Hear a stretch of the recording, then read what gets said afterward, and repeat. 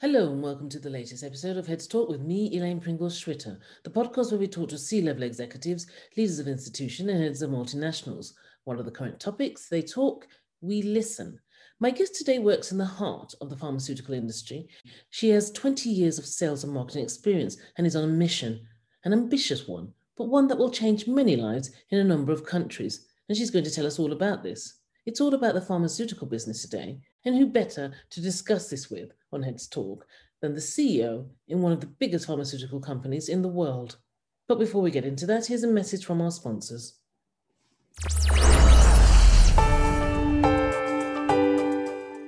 PrivCap Resources Group is a fast-growing Canadian-based private capital leaders platform, facilitating access to investment insights, resources, and capital for its members. It runs senior-level forums on private equity, venture capital, and real estate under the brand name The Club Series in North America and the Euros Forum in Europe. Go Real 2021, its up-and-coming private equity real estate forum, will be held online this spring. For details, please visit us at www.clubseries.org. Heads Talk podcast with your host Elaine Pringles-Schwitter. Racy Mukiwa is a country president, CEO, and head of Novartis Sub-Saharan Africa, which spans over 47 countries. For nearly 3 years, she was the country and group head, English East and Horn of Africa in Kenya and Switzerland, with ultimate accountability for the strategy, operations, and sales across the country group that comprise 11 countries. Previously, Racy was the country head for AstraZeneca Kenya and led the general and strategic management of the operations there. She's had a number of different roles in the marketing space. Her specialty firmly lies there within the pharmaceutical industry. Many things have been attributed to Racy's leadership, and if we are lucky today at Heads Talk, she may mention one or two. As mentioned, Racy's on a mission and has an admirable target to meet. That is, to reach as many patients as possible, and in parallel, run a sustainably optimal business. Hopefully, we'll get into that in the course of this discussion. A theme that is running through her career is her ability to acquire the right kind of talent needed for the roles available. She has a formula for getting the best people for her organisation. Let's hear from Racy herself. So without further ado, I'd like to welcome Racy to Heads Talk. Thanks for being with us today. Thank you so much, and hi, everybody. That's great. Okay, we've got quite a few questions to get through today, but I would like to kickstart by asking you about the COVID-19 outbreak in your region. Briefly, what were your initial thoughts as this situation developed from something that was happening far away in China to something right at your doorstep and within your communities? What was going on in your country and region, Racy? Thank you so much for that. As you can imagine, there was great uncertainty because all did not know what we're dealing with to start with. And as a result, there was a lot of anxiety with concerns centered on safeguarding lives and livelihood.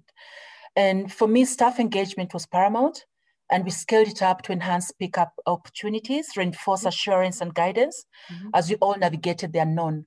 My priority for me was the health and safety of my nearly 500 employees spread across the Sub-Saharan business unit, which is made up of roughly 47 countries.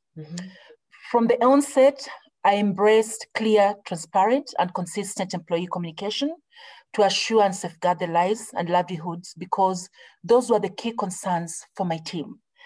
And this called for vulnerability and at times very unsettling honesty about the uncertainty in cases where I did not have ready answers. As I mentioned, we had not experienced such a pandemic before, and we are also going through a transformation as Sub-Saharan Africa. So we introduced mental wellness programs to ensure all employees had an avenue to speak up, while we provided a wide array of counselors in person and sometimes even telephonically. This extended to additional medical insurance premiums to cover COVID-related ailments for employees and their families, because this was not part of the coverage at that point in time. But also we quickly set up a cross-functional workstream group to monitor and manage any crisis affecting our employees.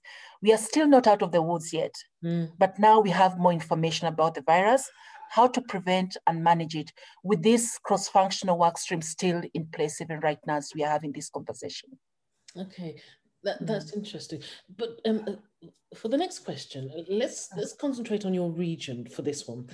What were Novartis's priorities prior to the pandemic, And how has that now changed? I mean, do you have any concerns that some of your priority or pet projects have been put on the back burner as a result of the pandemic, almost forgotten? And if so, how will that affect things going forward?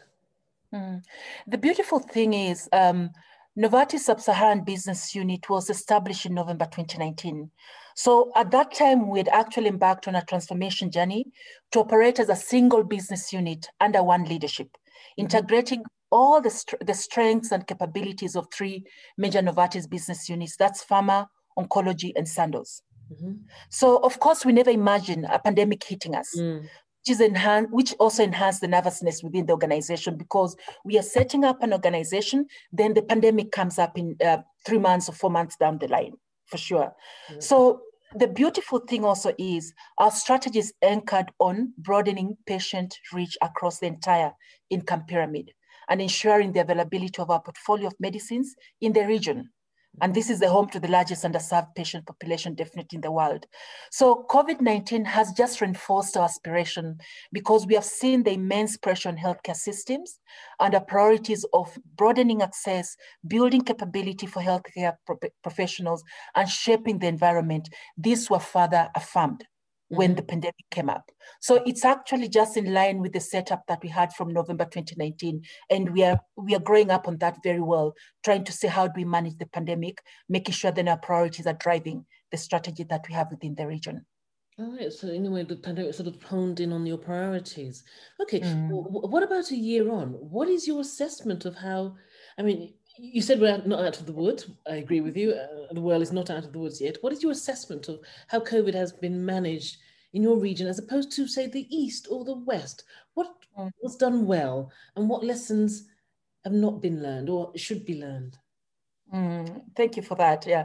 So the World Health Organization lauded Africa countries for the quick adoption of the COVID-19 public health guidelines. And I think initially, if you remember, there was a lot of anxiety, because they thought Africa was not very well prepared for this. But we were able to quickly adopt to the COVID-19 public health guidelines. Most countries instituted various restrictions, such as curfews or lockdowns, which started in a timely way, because by the time we got it in March, some of the countries actually by end of that March, when we got it, the first cases in Africa, by end of March, most of the countries had actually started instituting the various restrictions. Earlier this week, I looked at the WHO dashboard, and it showed that Africa had the least confirmed COVID cases at under 3.5 million compared to the others, Americas, etc., which are leading with over 66 million. So I think just looking at that, it shows there's something we started doing right, and it's great for us to continue doing it and being very vigilant. Nevertheless, one of the most critical conversations now is vaccine equity, to widen the reach in Africa in a timely way. You've seen some countries where either vaccines are getting over and they don't know when they're going to get the next batch. This needs to be managed. And this is critical, because a delay in vaccine supply could prolong the pandemic, which is not ideal for us. So increasing vaccine production is critical, and one of the greatest lessons that I hope will continue post the pandemic, and looking at it more from an industry collaboration. And I'll give an example. For instance, Novartis has joined pharma-wide efforts to meet global demand for COVID-19 vaccines by collaborating to help manufacture 2 different messenger RNA-based COVID-19 vaccines in our facilities. These vaccines are like the Pfizer-BioNTech vaccine and the CureVac vaccine. So indeed, partnerships and collaboration have been a great learning, and I'm hoping that we continue with this. Okay, and just as a side question, how prepared are you for a third wave? I would say, as Novartis, learning from what has happened so far, you have very clear guidelines from a cross-divisional, cross-functional perspective, which helps us, directs us in the way we should go. So as a company, whether it's from a manufacturing perspective, whether it's from work from home policy, whether it's having a hybrid kind of system where we can work from home, work from the office, and still deliver, we're already preparing towards that, or we've already prepared based on what we've gone through. But for the countries from a third wave perspective, I guess that is something then from a public health perspective, the government officials need to see how do we manage what we need to manage for the populations, whether it's lockdowns, whether it's the curfews, whether it's the vaccine, making sure then we give enough vaccines for everybody and availing those vaccines in time. When countries talk of getting the vaccines by next year, let's say June next year, but if you look at the number of people who've even been vaccinated, they're negligible. I think there's a lot that needs to be done across many of these governments to make sure then we manage what we need to manage in a very timely way. Okay. Let's go into some detail now about some of the work being done in Novartis to combat this virus and put an end to this pandemic. I read this article headline, and I quote, Novartis launches first of its kind, not-for-profit portfolio of medicines for systematic treatment of COVID-19. It was written in July 2020. Firstly, what is this? Secondly, what has happened and developed between then, when it was written in July 2020, and now? And thirdly, what else is Novartis doing in this space? Thank you so much for that question. And I'm glad that you're able to read that article actually. So the Novartis COVID-19 portfolio is an initiative to help patients in low income and lower middle income countries to access affordable medicines to manage the major symptoms of COVID-19. And in this, we are looking at symptoms towards gastrointestinal illness, acute respiratory symptoms, pneumonia, as well as septic shock. So the medicines were chosen based on clinical relevance and availability to ensure demand can be met globally, because we didn't want to commit and then we are not able to deliver these products. So the portfolio is of 15 medicines and it's sold at zero profit. And I would just like to highlight a bit about dexamethasone, which most of us probably are aware of. And this has proven to be highly effective in the management of COVID-19 symptoms. So these medicines are available to governments, non-governmental organizations, and other institutional customers in up to 79 eligible countries in the low income and lower middle income countries. So what has happened between then and now? Since the launch of the pandemic portfolio, we went a step further to collaborate with the Africa Union through a platform they call the Africa Medical Supplies Platform, AMSP. And this was to elevate supply and logistical constraint in the continent. The AMSP portal is an online marketplace that enables supply of COVID-related critical medical equipment, devices, and medicines across the 55 plus countries within Africa and partly Caribbean. So many African countries had severe challenges in the procurement of essential supplies. I think you probably must have read, even getting the PPEs or getting the mask, it was quite a challenge. So this is actually coming in support towards this, response towards this, because also there was stiff competition within the more industrialized countries for the limited available requests. So naturally, it made sense to be part of the e-commerce platform because it speaks to a mandate of reaching patients, no matter where they are, because patients are the center of what we do. So also just maybe to add on that, something more that we are doing is, I had mentioned earlier about collaboration to manufacture the messenger RNA-based COVID vaccines. But also late last year, we collaborated with Molecular Partners, that is a clinical stage biotech company that is developing a new class of custom-built protein drugs for the treatment of mild to moderate COVID symptoms. So Novartis will be responsible for further development, manufacturing, distribution, and commercialization. So there's a lot that is still happening within this space, and we just hope we'll be able to have the impact for the patients as desired. Thank you for that. Very fascinating indeed. Now, these next sets of questions will look at the business side of things. Let me start by saying, Novartis is at the forefront of the fight against COVID-19, and you've just given us a brief summary of some of the stuff you're doing. How has the pandemic enabled growth in your organization? What is the growth? If you could provide us with some numbers, that would be great. I had mentioned earlier that we set up the business, Novartis Sub-Saharan business, in November 2019, and this was under the Global Health division within Novartis. And it was very clear from the beginning that the metrics for growth, the metrics for performance, what good looked like, was more on patient reach than the financial metrics such as sales performance and profits. And this is purely to drive access to medicines. And the main thing we are trying to do also is to strengthen healthcare systems in the region. And that is part of our new strategy. So we were very ambitious from that time. So right now we're in the second year of transformation, and it's been an incredible journey, Elaine, because then we are laying the foundation structures to ensure then we are reaching the patients that we need to reach. We have a very bold mandate, a very bold aspiration to double our patient numbers by 2022 and quintuple them times 5 by 2025. We are on course. What I can say to date, we are at 100% of what we need to do by April.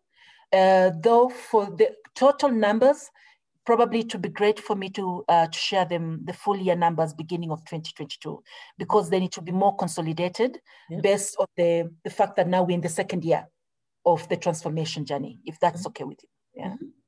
That's fine. Okay. You've talked about some of the collaborations earlier on. You've talked about some of the collaborations and partnerships, which was interesting. And this next question is to broaden that, what you've just talked about. And I just think you must have developed a number of strategic partnerships and collaborations in order to develop a treatment for the coronavirus disease. Can you tell my listeners about some of them that you haven't mentioned already? And are any of them technology partners, for instance? So, yes, the collaboration with Africa Union through AMSP was critical, definitely, to alleviating supply and logistical constraints for COVID-19 related medicine. And this is what I can say was one of the biggest strategic partnerships for us in relation to coronavirus disease.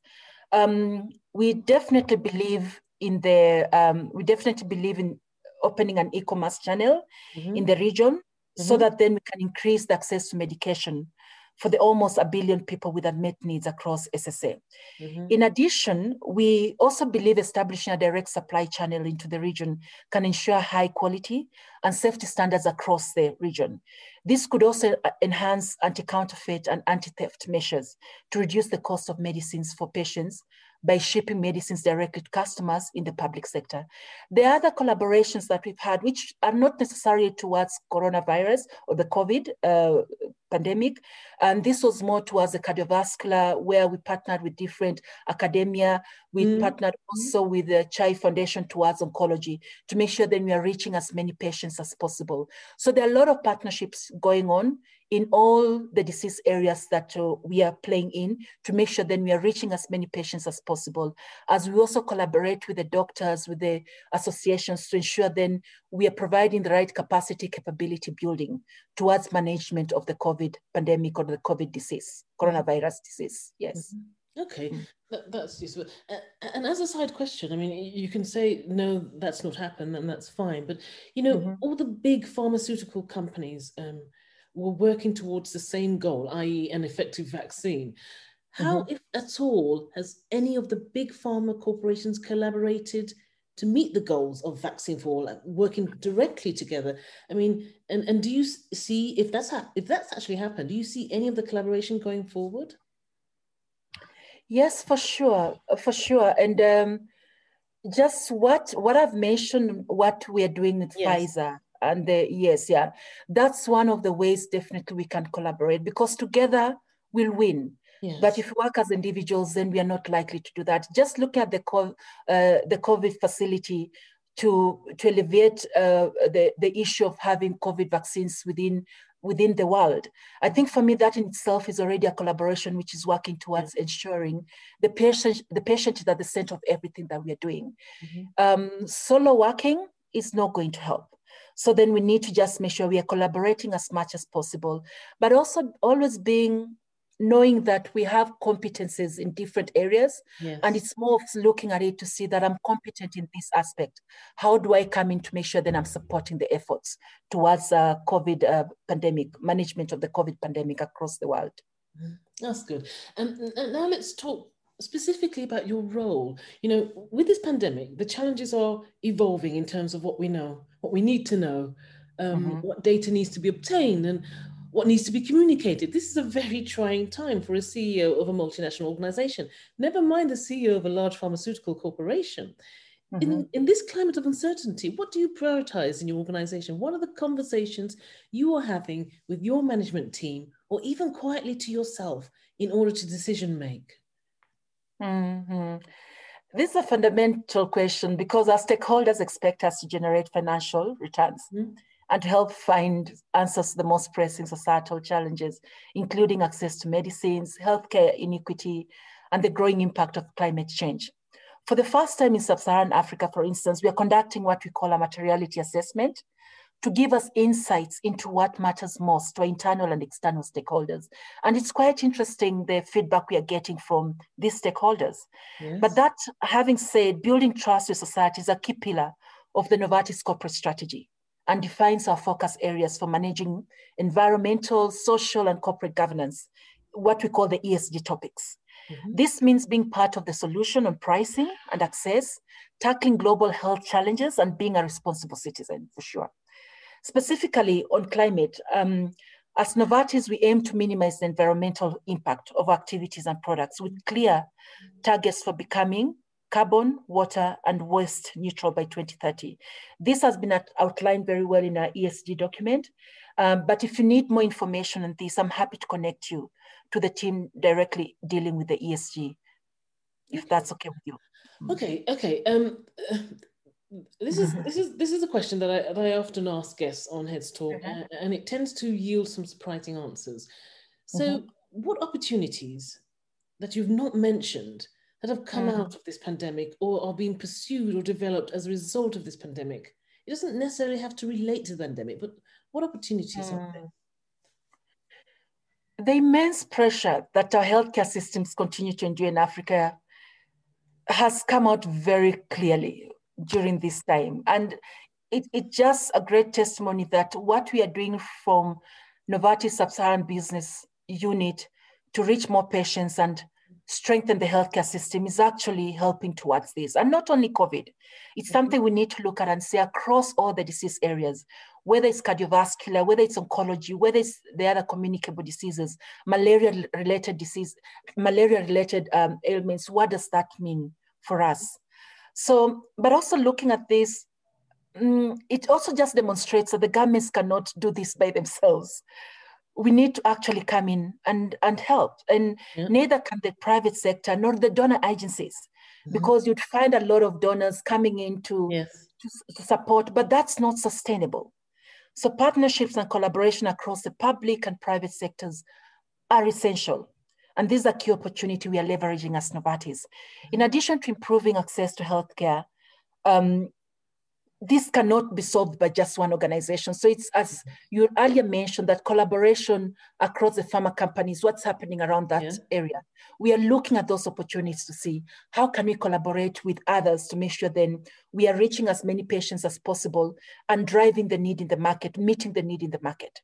So for us, we're working with governments and other partners to lower barriers to healthcare delivery and support quality patient care in areas where we can have the greatest impact. Which I had alluded to earlier, but definitely healthcare strengthening is something that is very critical. And this is not only the infrastructure, but also the capability and the capacity building across Africa. So these are interesting times ahead. So thank you for that. These days, you cannot have a conversation with the head of an organization that employs thousands of people and or produce a lot of products without talking about the sustainability drive and of course the climate change issue. You mentioned some of the work you're doing and with being carbon neutral, but what else? What is Novartis Sub-Saharan Africa doing in this space? What else are you doing in this space? How is the drive for greater sustainability options and climate change actions affecting how you do business? Please, can you provide us with some examples if you can? Yeah, I'll gladly do that, Elaine. So one of the growing threats to public health is antimicrobial resistance, what we term AMR. And you might hear this a lot in a lot of the medical circles. And we are trying to say, how do we tackle this using various measures? One of the approaches is environmentally friendly production of antibiotics, which is the first step of combating AMR effectively. In particular, improvement in water sanitation and hygiene and wastewater management is also extremely critical. Our leading antibiotics network is centered in Kundal site, which is in Australia. Mm-hmm. The hub of the last vertically integrated antibiotics production chain in Europe, and it's something that has been there for over 70 years. And this has been a pioneer in waste minimization and also effluent treatment. So we're investing significantly to upgrade our technology across the value chain and build out Kundal as a global center of excellence in this field when it comes to waste management. So to give you another example, in my region, for instance, the Kenya team, and I'll mention Kenya team because I've seen it happen, but it's also happening across the other 46 countries, the other 4 clusters across sub-Saharan Africa. Kenya team has partnered with various organizations to plant 20,000 trees, which is critical to managing climate change, and sinking boreholes also in semi-arid areas to ensure access to potable water for more than 12,000 households, reaching a total population of more than 60,000 people. This is something we started this year, and we are hoping to grow more even as we grow the business also. So those are some of the things that we are looking at. Oh, thanks for that. Thanks for that. So in my final question, let's move away from COVID. Let's move away from COVID news, pandemic, and all the issues around that. And I want to ask you about some other things that's happening in your region. Please tell my listeners about this amazing initiative by Novartis. It's hashtag 1 billion anti-malarials, or hashtag 0 malaria starts with me. What's that all about? Thanks for bringing that up. It's a great celebration for us, for patients, definitely, for us to reach 1 billion anti-malarials globally by end of April. So we've actually delivered that 1 billion courses of this treatment since 1999. More than 90% of this artemisinin-based combination therapy, which we call SCT, was supplied without profit to malaria endemic countries around the globe. So SCTs are the standard care of treatment for falciparum malaria. This is the most deadly form of the disease, responsible for over 99% of cases in Africa and half of these cases in Asia.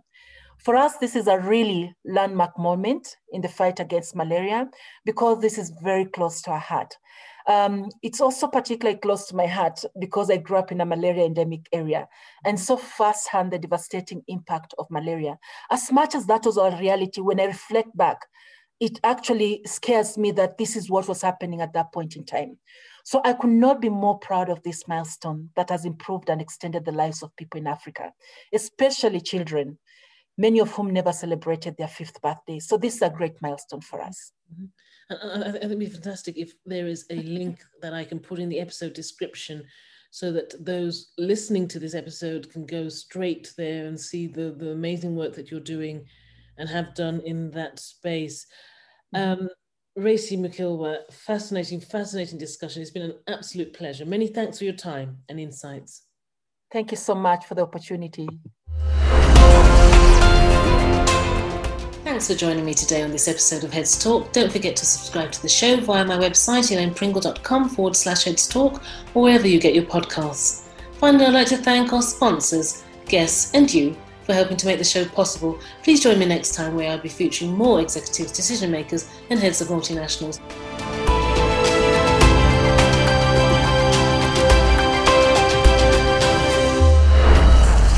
Heads Talk podcast with your host Elaine Pringle Schwitter.